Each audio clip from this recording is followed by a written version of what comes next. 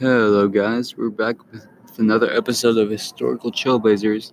Today, with your host, Esteban Rocha, on December 9th, 2018, in Porterville, California.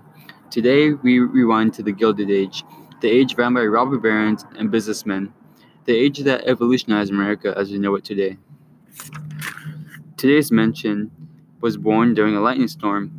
He scared the crap out of Mark Twain. He hated pearls, and some of his inventions remain classified to this very day. Our innovator of discussion is none other than Nikola Tesla.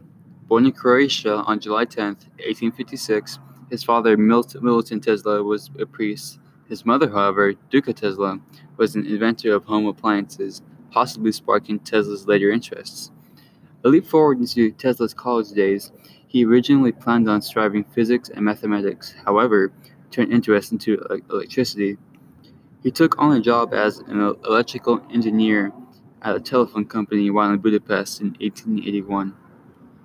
While walking in the park with a friend one day, Nikola developed the induction motor.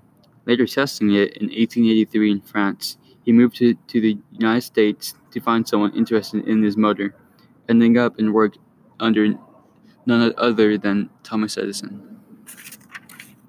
However, Edison only saw Tesla as a mere employee, ignoring his suggestion of using AC, alternating current, instead of Edison's DC, direct current. Edison ignored Tesla, claiming his invention was dangerous and harmful. Because of this, Tesla quit from Edison's company in pursuit of his own invention. In a race against Edison to claim their inventions, Tesla faced many downpours, such as his business nearly going bankrupt many times. However, Tesla won with his AC, alternating current. This invention powers our home electricity to this day. Nikola's achievement shows us that we should strive for success, even if it seems slim.